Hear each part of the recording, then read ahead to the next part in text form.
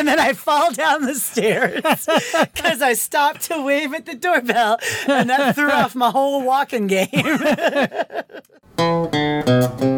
Welcome to Geeks Without God with Nick Glover, Tim Wick, and Molly Glover. We're geeks without God. We're geeks without God. We don't recognize moral authority. We don't accept divine superiority. We're geeks without God. This week on Geeks Without God, we're going to talk about the Apple TV Plus original show, Mythic Quest. It's hilarious, it's irreverent, and we are going to spoil it. We're geeks without God. We're geeks without God. We're geeks without God. Hi, welcome to Geeks Without God. I am your host, Nick Glover. I'm joined, as always, by my co-hosts, Tim Wick. Haha. And Molly Glover. It's me. Shh. And Sword noise. Sword noise.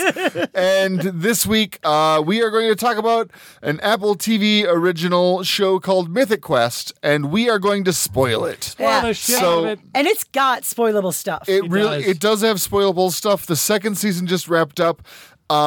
Honestly, I know a lot of people aren't watching Apple TV Plus stuff. I would say that I think between the three of us, every show we've seen has been really fucking amazing. It's worth buying it for a month and then just plowing through as much as you can. For real. Like consider just getting a trial.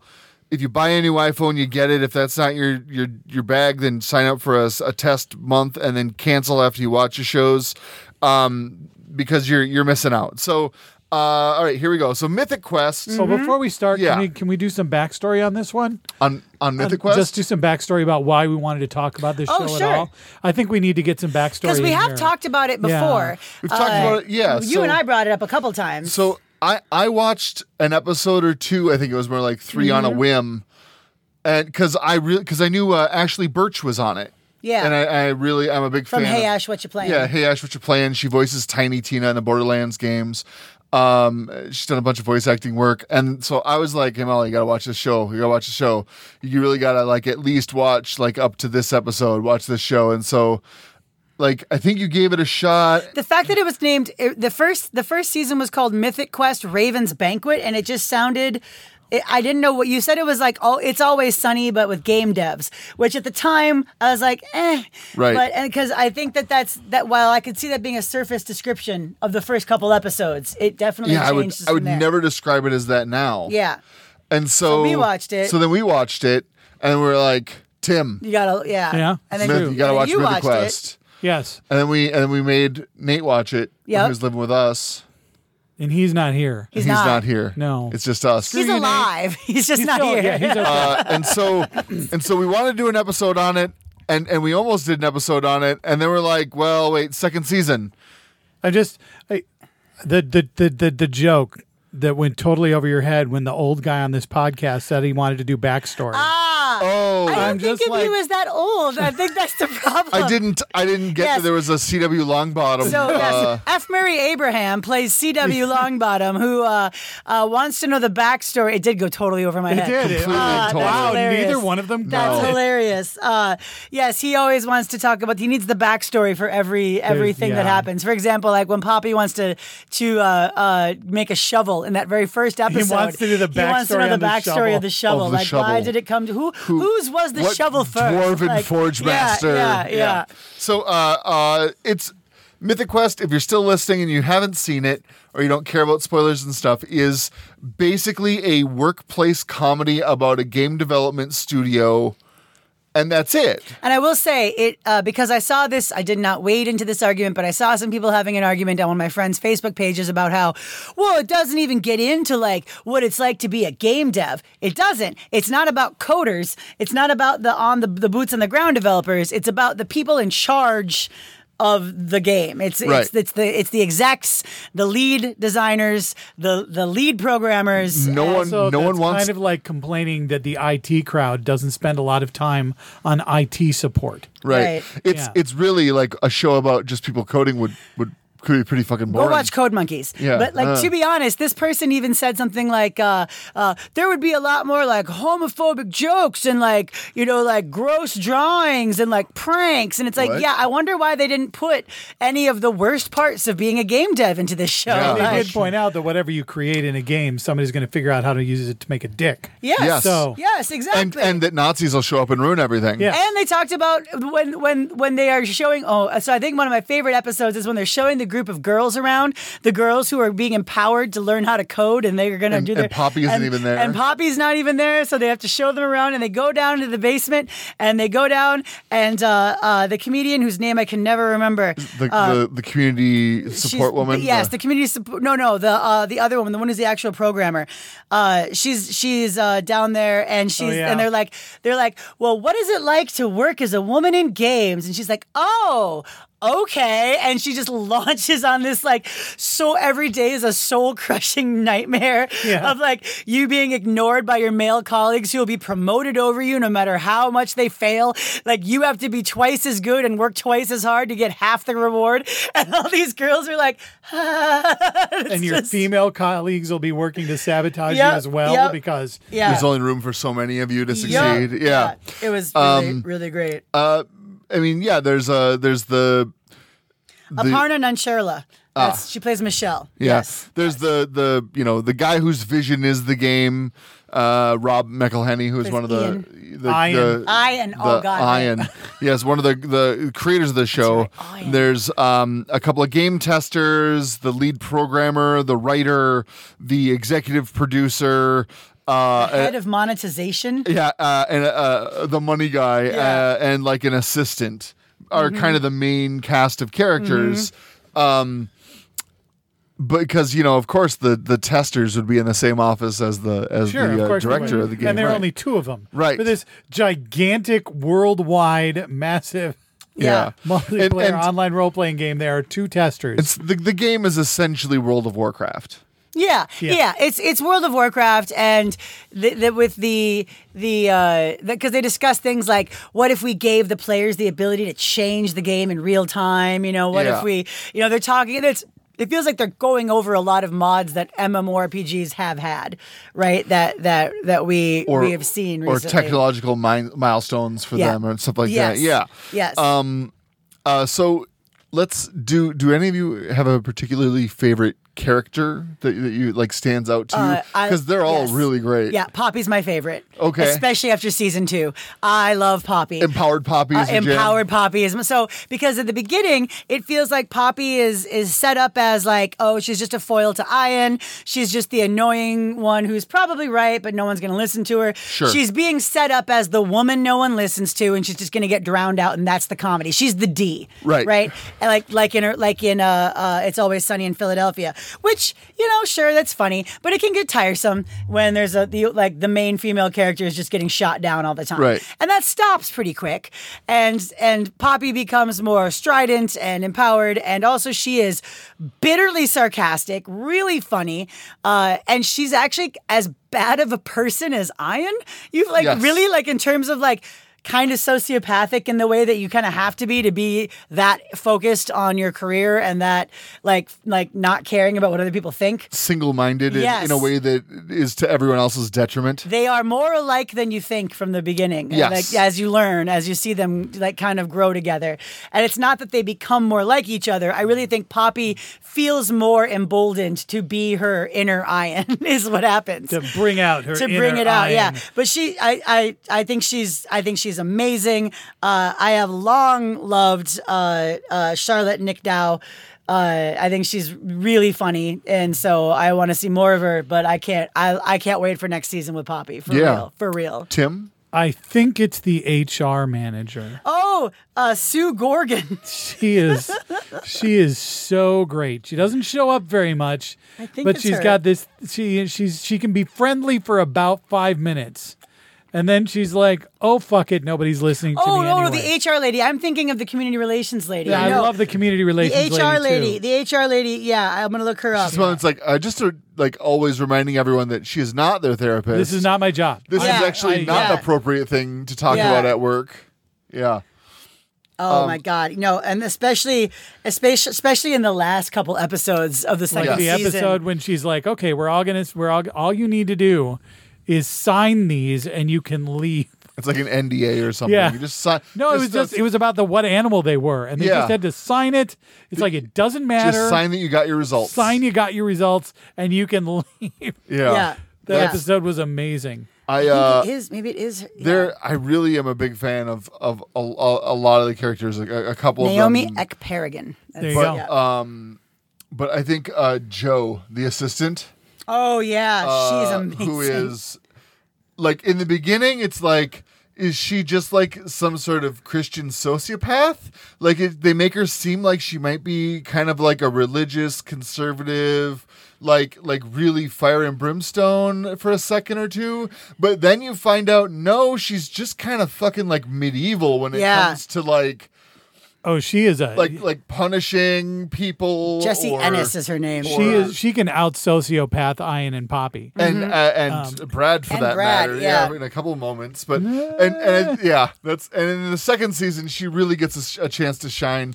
I would say even in the pandemic, the end of the first season and the beginning of the second season, they really kind of figured out a way to use her a little bit more as a character, and she's great, and she makes every scene a little bit more interesting. Much like Ted Lasso, the characters in this show all develop. Yes, And that is something that I really love. I love when an ensemble cast comedy lets those characters become something more than what they were at the start. I think that's and it didn't happen a lot in American television for a long time. It still hasn't happened in the. There are a lot of Simpsons, shows, right? right. But it's super great. And just as an aside, the idea of F. Murray Abraham, ostensibly the biggest name in this cast in terms of who's been around the longest, done the most work, right? Like, is playing a guy who used to be a big deal and was a big name and was ostensibly the biggest name among the, and now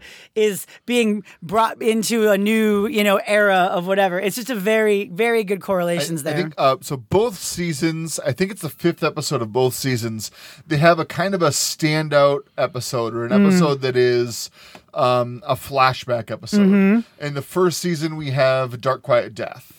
And the second season, we have the C.W. Longbottom flashback. Backstory It's is the called name of that Backstory, episode. Yep, which is yep. ever appropriate because he is C.W. Longbottom, the writer, the F. Murray Abraham character, is a like 60s, 70s pulp sci-fi, like Robert Heinlein-esque guy who writes a lot of really trashy sci-fi with a lot of lurid alien sex. I think that's it. I think Yeah, you get the idea that that's going on. And very like ornate, thorny prose that's not easy to read, that maybe is almost uncomfortable to read because of its badness. Like the worst kind of DM. like I once read a book that I read like the first few pages and I had to not because every noun had 3 adjectives at least. Like it was like it wasn't like the boys played basketball. It was like the long-limbed, rangy boys like played a sweaty game of like no rules basketball, and it was just this long like the anti-Hemingway. I think Backstory tells it establishes why he's really good at writing for this game. Yes. Because not only because he saw it coming from years prior, but also because he's not very good at world building. Right. He's good at backstory. Right. Yep. Lore. Yeah, he's good at lore. World building, but not story. Yeah. Not plot. Yeah. Yes. And so the plot comes from Poppy and Ian. Right. And he, Longbottom creates the bones on which to hang the meat. Yeah. It's that was a great episode and had a lot of great I mean, there was a lot of feminism in that episode of like, you know, there's the three of them, the two young men and the one young woman who are, we all got hired for the same job together. We're going to be the Three Musketeers, like teamed up together. And what always happens, you know, or what often happens in those things when everyone's heterosexual is they triangulate, and then there's jealousy, and then there's angry feelings, and then it turns into, well, you're not that good of a writer anyway, or you're just a woman, or, and one of them has success and the others don't. And how do the others deal with that? And how the two men deal with the woman's success really shows why she ends up having a relationship with one of them and not the other. Because the guy that supports her and cares for her and is like cheers her on is the one that she's like, he's the guy I want in my court, not the one. And even then, it's like, you left us. Like, you decided we thought we were too good for you. You were the petty people. Yeah. It's so good. The first season's standout episode, Dark Knight Death, is about a different game studio that gets started in like the 90s. Early 90s, yeah. And how they make their indie darling horror game and then eventually are bought by a game company from Montreal, which we find out is the same game company that owns Mythic Quest. Which is not Ubisoft, but it's basically Ubisoft. Yeah. It's Montreal, and the show is co-created by Ubisoft. I didn't know that. Yeah. Interesting. All the game CGI and stuff. Yeah. Is all Ubisoft stuff. Or largely Ubisoft stuff. So, so they make their game together, and they sell out. One of them sells out, and it's the end of their game and their relationship, and the what happens after the success and when they see each other again and all of that. And then you find out later how this kind of subtly ties into the main story and the characters in a way that doesn't really matter at all, but like also matters so much because it's kind of like the same things that some of them are dealing with now, because now their game is to this same point where it's And another, it's that episode of television is, I mean, I'm not exaggerating when I say I think it's probably in the top 10 episodes of television I've ever seen for me. Yeah. Like my top 10 favorite single episodes of television, that is very much on the list and probably pretty high on the list. I don't cry. I talked about this in the 5 questions where we answered about what we cried about, and I don't cry that often at stuff, you know, that when you're supposed to, right? But that absolutely made me cry. Made me cry. It was just beautiful. They had a really good pandemic episode too, Mythic Quest. I think their pandemic episode was probably my favorite pandemic episode of any show. It was even better than the Tenet show, which was really good, but yeah. Yeah, it was just like, it was great. That's all I'm going to say.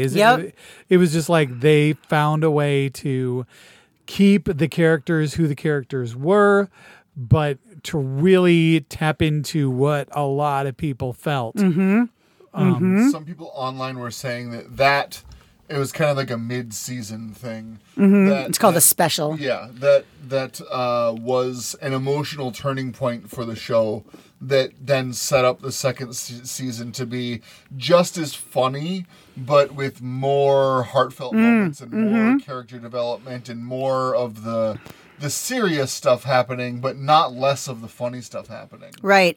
I think I kind of agree with that. Yeah, I mean, like if you think of it, like the testers are now they're pursuing a relationship, they're having relationship issues and like talking through that stuff. But also the direction of their lives. Yep. And Poppy and Ian are talking about how to co-create versus create siloed, and their relationship. Not doing a very good job. CW is dealing with the death of his longtime friend, and then there's a lot of heavier emotional stuff. David Brittlesby, who is, the fool of The Office. He's a wolf, man. He's a poor dude. The comedic butt of all the jokes is getting back into dating and like having self-discovery moments that are horribly wrong and inaccurate because he's not a wolf. He's not a wolf. Oh my God. The least wolf-like in The Office. Yeah. And just he's the he's the one. So like for the most part, if you're one of the people who doesn't like cringe humor, who that just doesn't, that makes it hard for you, this show doesn't have a ton of it. But when it does, it's on David Brittlesby. Yeah. It is David where you're just like, similar to Michael Scott in The Office, where you're, but not quite, maybe like late Office Michael Scott, where you're just like, I don't think people should bully you, but I kind of get why people are bullying you because, like, you're just like, oh my god, dude. Like, he, I feel bad for him, but Tim, did you ever watch It's Always Sunny in I did not. Okay, so that same actor, David Hornsby, plays a character called Rickety Crickets, who is a guy that the gang in It's Always Sunny in Philadelphia have basically ruined his life since he was in high school. and they do it accidentally because they just don't think about it. Because they're careless and selfish people that don't even think about other people. They do things like trick him into falling in love with one of them and then dashing his heart into pieces to get what they want, to use him for jealousy or something else. And it happens several times. At one point when they find him, he has like become a Catholic priest and he's got his life together, and they trick him into like giving up the cloth, and like he becomes addicted to crack at one point. Yep. And he's missing teeth and stuff. He's just like this punching bag, and this is like the other version of that character for the same actor and the same creator, but not as mean, and there's more sympathy in all the awful that happens to him. Like, I feel bad for him. For what it's worth, one thing that I do find interesting is that he writes and directs a lot I didn't know of that. the episodes. Yeah. He's actually written a lot of them. And so has Ashley Birch. So has Aparna Nancherla, who plays the Michelle Coder that I mentioned. shit. Yeah. So the actors are actually also writing a lot of the. So it makes me feel a little better when at least you're like, okay, but the actor who's playing the part is writing some of this abuse. Sure. So like it's not. I don't know. It's definitely. It's definitely there. So there is a little bit of that. If you don't like cringe humor, there is a little bit of that, but mostly it's just, I would say, situational. Yeah. The characters are abusive of each other on a lot of instances. I know that, Pat and I and Devin watched it together. Enjoyed most of it. There is an episode near the end where Ian did something that Pat says is unforgivable and she will never like the character again. What's that? It's at the end of the Wolf episode when Ian basically tells Poppy that she will never succeed, and I mean he's just a class A dick. Yeah. Because basically he's pissed off that Poppy got the same Got Lion just like him. Yeah. And he wants to be better than Poppy, and when he finally gets Poppy to say something kind of nice to him, then he just pisses on her. And Pat was like, I will never like this character again. And I get that. Yeah. Because Ian is a complete tool. But I feel like if you he's so transparent. It's so obvious why he is the way he is. Yeah. Like he works out like crazy. He's obsessed with having a good body. He needs to be handsome. He takes hair pills. It's very much, it's obvious that he didn't get enough, love or affection or attention or support as a kid. It's not an excuse for his No. actions, but it's an explanation. Yeah. And I just say that as a caution, that we still watched the rest of it, and Pat still enjoyed it, but that episode, she was like, And that's interesting because to me it didn't stick out much at all. Yeah, it was just Ian being. to her- It was just Ian doing the thing he does, going nuclear, pushing the button. And I'm pretty sure, isn't that episode's right before backstory? So then you go into YCCL. CW. CW is who he is. Yeah. Which, I mean, his dirty little secret is one hell of a dirty little secret. Oh yeah, Oh, yeah. That Asimov actually wrote his book. So CW writes a book, and Isaac Asimov happens to be at the publishing house where he works, and he sucks up all his nerve. And after his friends have told him the book is really bad and needs a lot of work, he hands what he considers to be the perfect draft to Isaac Asimov, who then returns it and is like, I just had some notes, and the whole thing's rewritten. Like, you just see a couple of pages, but it's every sentence is redlined. And then you find out that C.W. Longbottom got a Hugo, or Nebula. A Nebula for that book that basically Isaac Asimov wrote it. Yes. And some people have said, gosh, it's so much like Asimov. Like, it's so much And like your other books Asimov. are so much worse. Yeah. There's a Ian moment where I'm like, oh, he's such a prick, but also like, I kind of get it. Where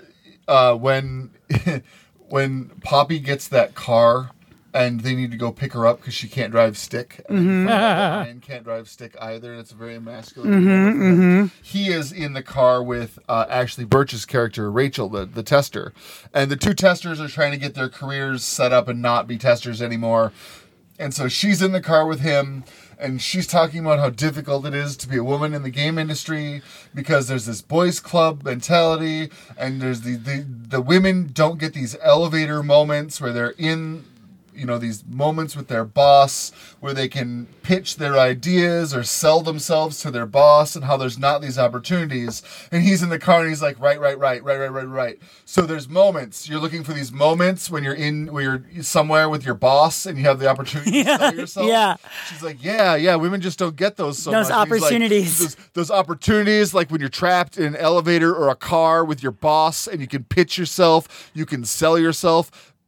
Rachel, you can sell yourself. It's like, right now is the moment. Seize the moment. What do you have? And he gives her the opportunity, and she kind of whiffs. Yeah. But, like, that whiff leads to her making some big decisions about her life and her career and going back to school and that sort of thing. And I kind of really love that because, like, and then with the other tester, too, they kind of also end up mentoring her and sending her to coding school and all that because, like, they're both pricks. Ian and Poppy are fucking pricks. But, like, also they are invested in these people and they care about these people and they're mentoring these people as well. Well, and the thing I loved about that scene was as a woman, but like, it's so easy to complain about how the reason you're being held down is because of systemic missed opportunities or things like that.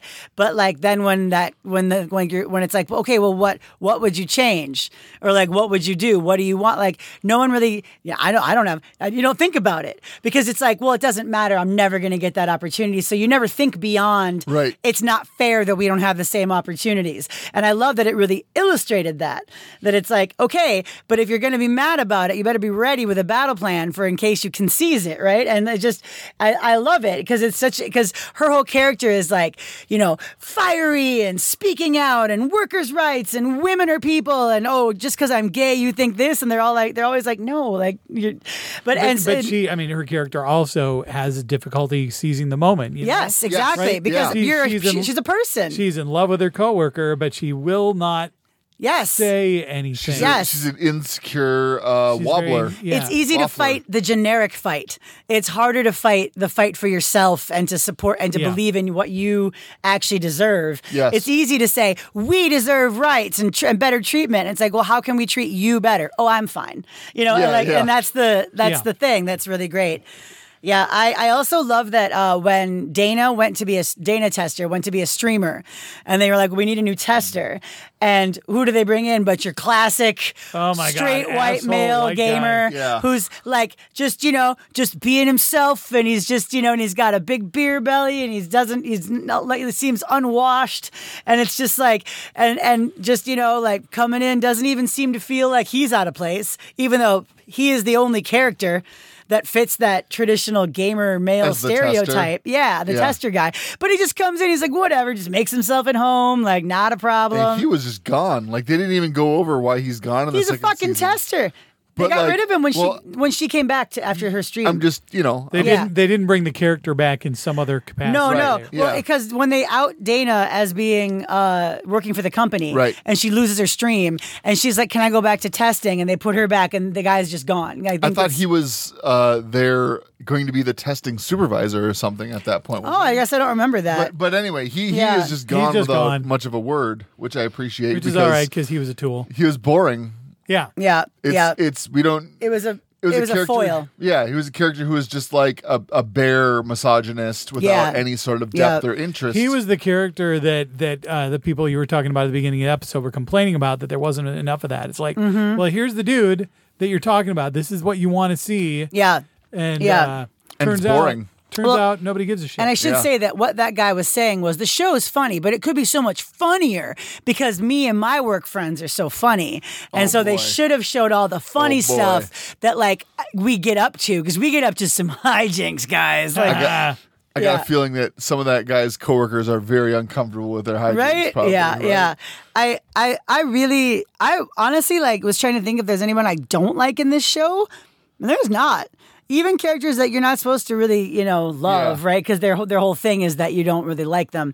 There Right, wasn't Danny any. Putty's character is like Yeah. is fucking awful, but like Brad is a very interesting character. Yeah, it's really cool because for so many people, I mean, I don't know if I haven't seen Danny Putty in much else besides Community. I'm sure, I know he's done other things, but DuckTales. yeah, but I haven't seen him Right. in much else, right? So like, it's very interesting to see him playing a character who is, while Abed, I think we can all agree, is obviously autistic. This character is still very closed off and cold and robotic in that sense of like doesn't have feelings or whatever, but it's like because he's an awful it's in a human totally being. different way, Well, and it's He really has feelings great. because he clearly revels in destroying people, That's true. and he Yep. he like it's just When he that joins all, the game, all his feelings are very selfish My and God. and yeah. when he joins Everlight, just to fuck it up at the end, like just because he can. the tournament or whatever. Yeah, it is. Everlight, yeah, yeah. Everlight. Yeah, for Yeah, sure. yeah. So before we get to 5 questions, one last thing. So season 2 ended with a big Yeah. shift. Yeah, holy shit. Is there anything that you are theorizing or hoping for in a 3rd season, which hasn't been announced yet, but I can only imagine? So this is why I said Poppy's my favorite character, but Yeah. really is the fact that it's like, okay, Poppy, what do you want to make? Like what game? What's your game? We're gonna Yeah. make your game now. We made mine, Yep. and because you find out in backstory that Poppy's been in Mythic Quest from the start, which we didn't really know, Right. And so like now he's gonna hand it over to her. I am really looking forward. I hope this is terrible. I kind of hope she makes like a super girl game. Oh yeah. That it's like a cooking sim MMO or something that like he's Sure. gonna hate, that he has to support because he said he would, and that Ian's being forced to support not a game of blood and swords and dragons Right. and fighting and Hyper-masculine, like monsters Conan the and, Barbarian yeah, shit. and big titted ladies too can play. They can fight, but like instead of all that like high fantasy, like hyper mask shit, something like maybe she makes the new Animal Crossing, right? Like maybe it's something like that, like a girl game, but like I don't know. That's what I'm hoping for, but I will be happy no matter what. Tim? Gosh, I mean, I hadn't really thought about what I'm hoping for, but I kind of want Seize the opportunity, Tim. I kind of want to see Joe and Brad going at it because clearly there's some shark mouse thing, Yeah. not sexually. Sorry, I was Jesus just like, Christ, Molly. I was like, all right, damn, Jesus. Tim. But part of me wants to see David just come out on top in that. Oh, yeah. whole, like David's playing the long game, and it turns out he's even worse than the rest of them. I don't know. Yeah. There's something about that I'd love to see David just actually figure his shit out. For David once. gets a new therapist, Yeah. and Yeah. learn and like get An some like actual DBT therapist? skills, Yeah. get some skills that actually like sheds Yeah. his chrysalis. Yeah, I Because I'd love to see Brad and Joe go. Wait, I didn't see that. I would coming. love to see David get more character growth. Yes, Yeah. he had some, but not as much as the others. Yeah. Yeah. at a certain point, it becomes uninteresting when a character is just a punching bag all the Yes, time. yes. They got to score some points Yeah. sometimes. I think my theory is the obvious choice is that they will go sci-fi with their game. They did StarCraft? they did fantasy, yeah, StarCraft or like. See, I don't know. It could go either way. Is it going to be like space opera-y or is it going to be like hard science? I don't know, but I think sci-fi is the way to go. What I'm very curious about sci-fi Animal is Crossing. I would play it. Ian and Poppy are splitting off, but everyone else has just undergone some big changes or developments or whatever at Mythic Quest. Like David is now in charge of the game completely, hypothetically, which could give the growth that Yes, we're talking about. absolutely. Dana, the coder, is going back to school. or is going to code school. Maybe she'll be making a rival indie game. And Ashley Birch's character, Rachel, is going to Stanford. So Berkeley. Berkeley. Is she done with the show now? Is she going to keep writing the show? Maybe she's decided just to write. Yeah, I don't know. All the stuff with Brad's brother. Yeah. Who is trying to tank the company. And the insider trading. So that he can, so that he can make money off, selling the game off and scrapping it the way his brother does. Like, I feel like that's all very unresolved, and what might happen is that happens, and then everyone ends up back under iron and I could see that happen. I'm guessing that we start season 3 with Brad's out of prison, and it's been the 10 months. He didn't actually get arrested, though. He did. Yeah, he did. I mean, they were... Yeah, they let him out. They just didn't cuff him. They were taking him down to talk about stuff. They didn't officially charge him on the show. But my guess is that'll go through. We're gonna come out of he's getting out of prison. It's been 10 months or whatever. And so now we've seen where's everyone been for the last 10 months, right? Sure. And so maybe it's like Ashley Birch's character, who I can't think of her name. Rachel. Rachel. Oh yeah, Rachel and Dana. Rachel is maybe she washed out at Berkeley. Maybe she's decided it, or maybe she thought maybe it didn't work out. She thought they were stuck up whatevers, or maybe Dana's game took off like crazy and she is now hiring. Maybe or maybe she's now a writer for Poppy and right. Yeah. Because she's going for writing. Yeah, maybe. So. Yeah, I think it's more likely to start in the future than it is to start right where we left off. I agree with that. Yeah, I think that's very possible. Yeah, Awesome. I'm very excited. Though. And then, obviously, Molly, you're very excited at the prospect of getting more Pootie Shoe back. Oh, Pootie Shoe! Okay, I will say though that we part of our now in our married language is the idea of rating something like 2.5 buttholes and being like, how do you get half a butthole? Like, that was just one of the. I will say I was really worried that the Pootie Shoe is Ian's son was going to go somewhere boring. And it just didn't. It didn't go anywhere at all. It just didn't go anywhere. He's just which fucking is great. gone. Which is great. Yeah, it wasn't very interesting. He wasn't in his life before. And then he joined Mythic Quest and did this whole masked man thing to try to get his dad's attention. We got my attention. Well, I don't really want it. Well, cool. And like, that's all it really, I'm glad that they didn't go anywhere else with it because it wasn't necessary. Cool. Yeah. Yeah. 5 questions, Molly. 5 questions. So you can send your 5 questions to 5questions@geekswithoutgod.com. We will answer them to the best of our ability. These could be technical, personal, nonsensical, thematic. Yeah. Literally whatever. Any But questions. This is the second to last one we have. And, we've been begging for them. Yeah. But we need to beg more. We're going to start making up questions, and you're I don't know what's going to happen. I have some ideas, and they are torturous. But I will say, these are 5 questions from Sinjin Greed. Hi, Sinjin. Maybe Greedy. I always say it wrong. I'm sorry, Sinjin. I got your first name. All right. This says, hi, people of the Geeks Without God. New set of 5 questions for you. Are you ready? Yes. And Sinjin did not answer the questions. Okay, so it's just us. Yep. All right. Question 1. If you could be any animal at a petting zoo, what animal would you be? My answer is sheep. Because they get to sleep in the shade all day. And they also are fluffy. And then all the hay sticks to their fur. And then they probably probably feels great. I bet they get shorn. I bet they get brushed sometimes. And everyone's after the goats. And the goats are all crazy at each other, right? They get a little too much. The sheep are more chill. And I think if I'm going to be at a petting zoo with all those goddamn kids, I want to be a more chill animal like a sheep. I think I'd go for alpaca. Ooh, the alpaca? Yeah, the alpaca, because they're a little smaller than a llama. Yeah. Way softer. A little more exotic of a petting zoo. A little more exotic, Yep. yeah. Every petting zoo's got a llama. But I'm just saying, yeah. Not all of them have You'd be the alpacas. attraction. Yeah. Yeah. Yeah.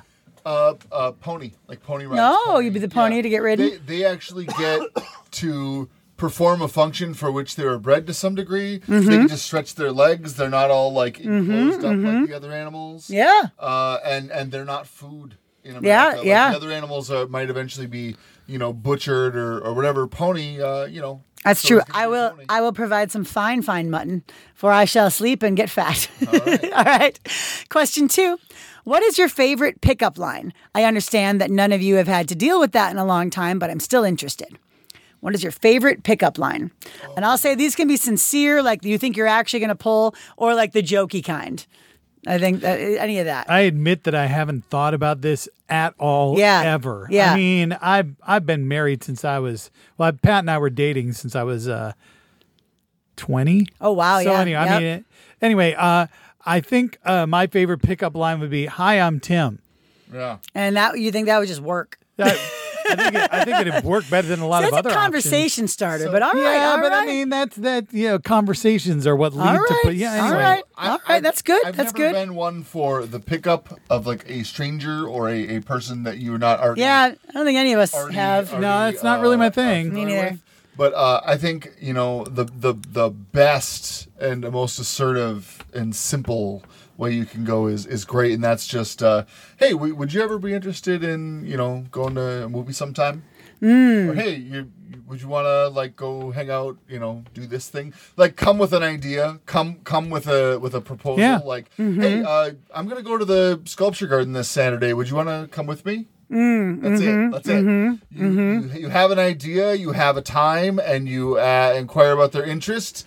It's a low pressure. Don't do it to someone when they're working or something like that, or reading their book, or don't bother them with this. Yeah. That's it. The only ever time I've actually attempted a pickup line where I was actually trying to like let someone know I was interested in them, what I said was very me, which was, "Hey, I noticed you in class. Do you want to go out sometime? Maybe go back to your place."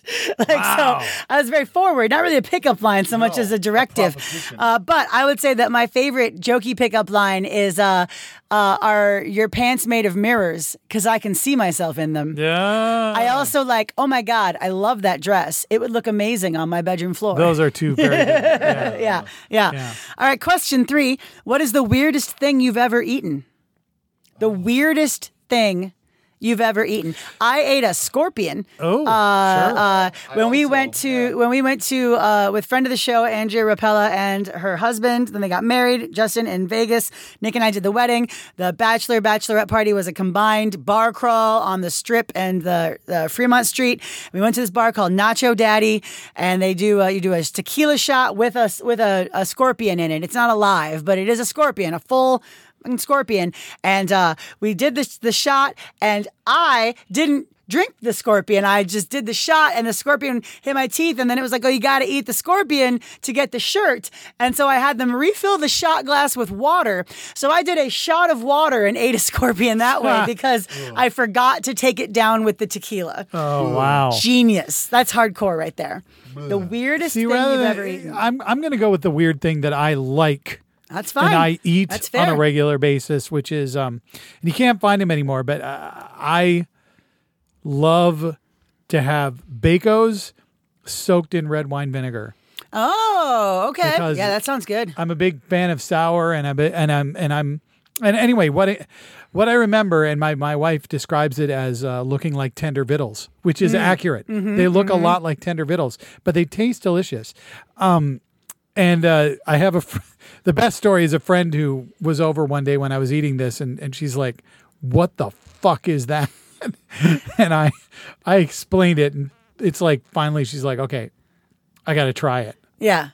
And I'm like, "Okay, here you go." She's like, "Damn it, this is really good." So you just ate it like a side dish. It's like a side dish. You Yeah. you just had like a third cup of Bacos with Yep. like a quarter cup of red wine vinegar, like cereal. So it soaks it up. Was it? Yeah. Oh, so was it more like an oatmeal texture? More of an oatmeal texture.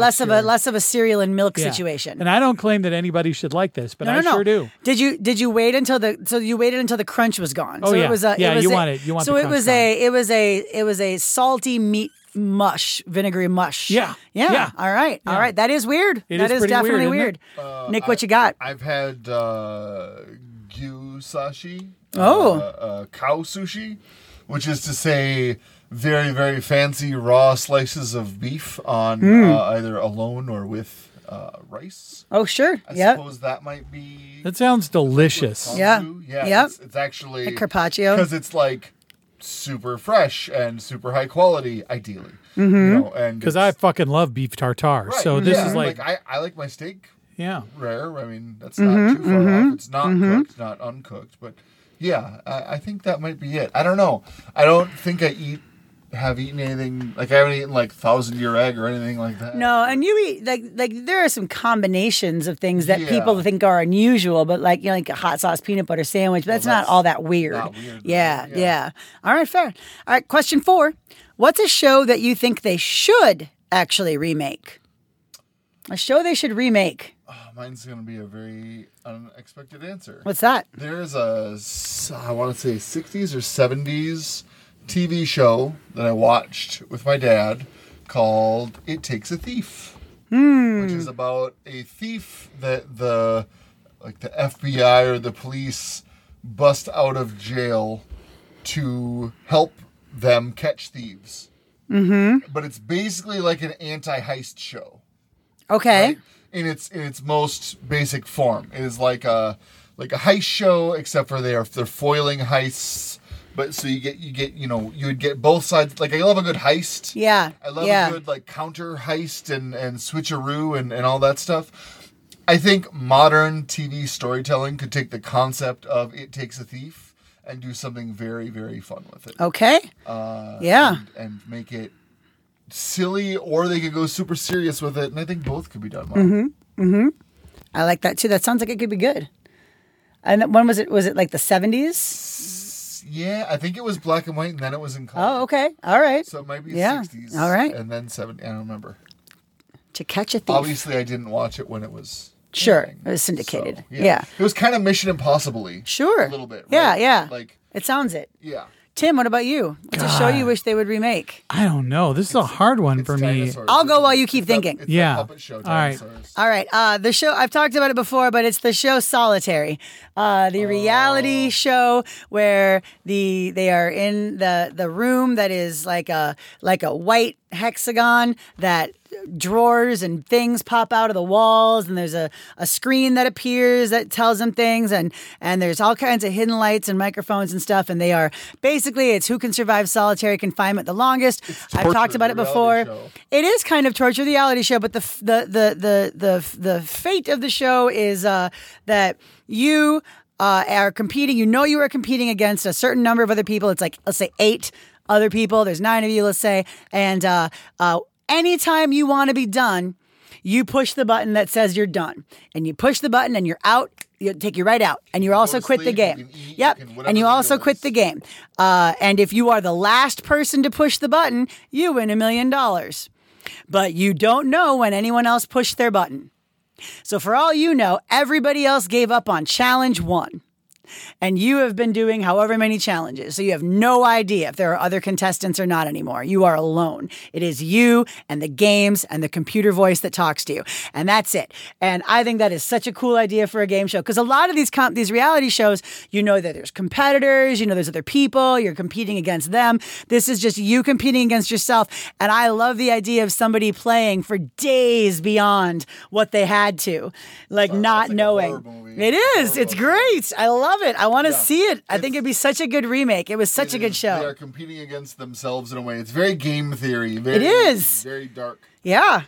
Okay, so the hard thing for me is like I'm thinking back to like all the classic shows that I used to watch, and most of them were awful, and I don't think need to be remade. Mm-hmm. So I'm gonna go with game shows because they're remaking like every fucking game show. I almost right said now. Press Your Luck, and they already But they remade are that. there. They There's already a new Press remade Your it. Luck. I know. We watch that every week. Yeah. It's amazing. It's so terrible and wah, wah. But there was a game called Classic Concentration, which was Rebus's. And I just watched it. I just watched it in the hospital with my mom the other day. And it's yeah. like this combination of memory because you got to match tiles, and when you match tiles, they get removed, and you can see part of the puzzle underneath.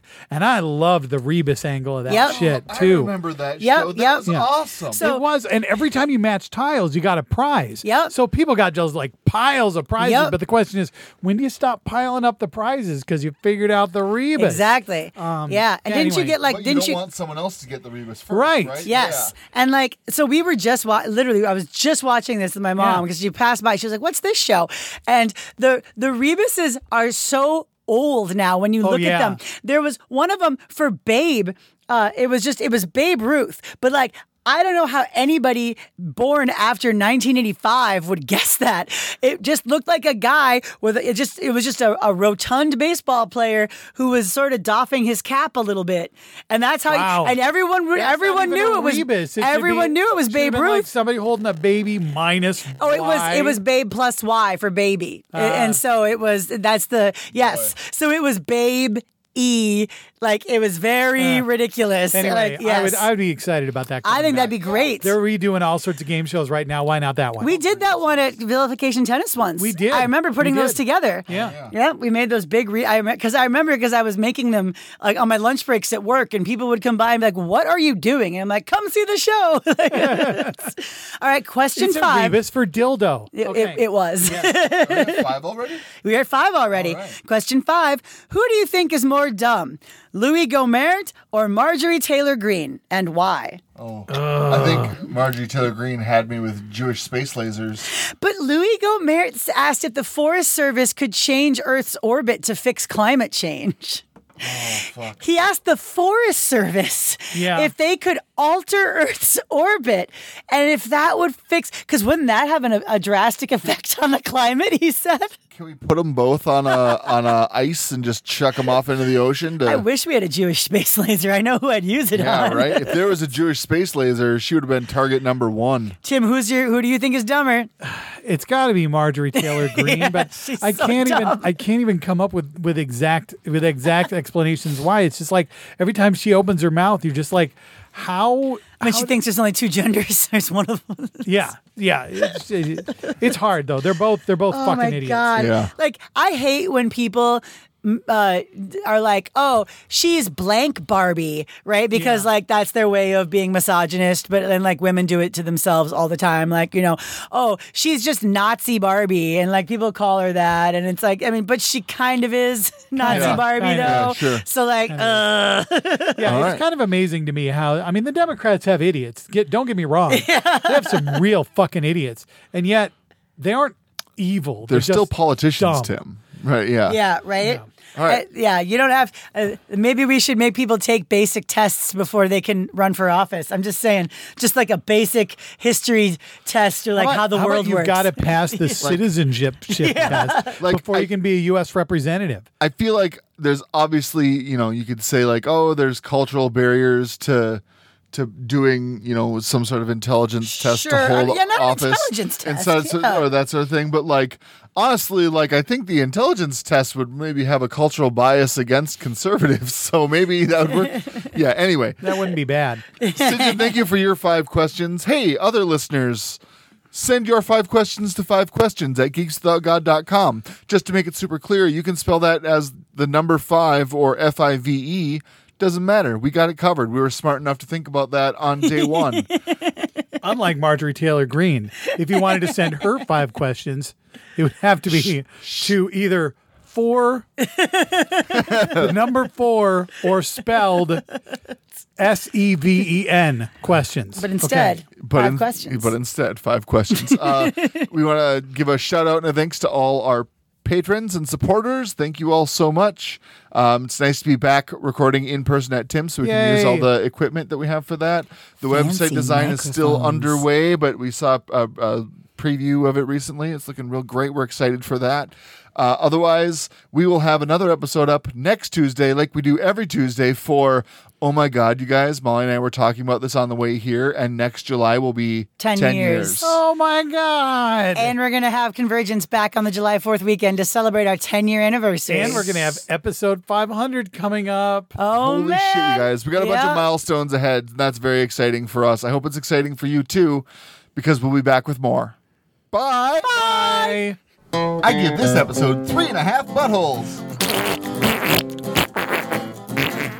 We're geeks, we're geeks, we're geeks without God. We're geeks, we're geeks, we're geeks without God. We don't recognize moral authority. We don't accept divine superiority. We're geeks, geeks without God. Until next time, you can find us blogging and listen to past podcasts at geekswithoutgod.com. And you can follow us on Twitter at geekswithoutgod.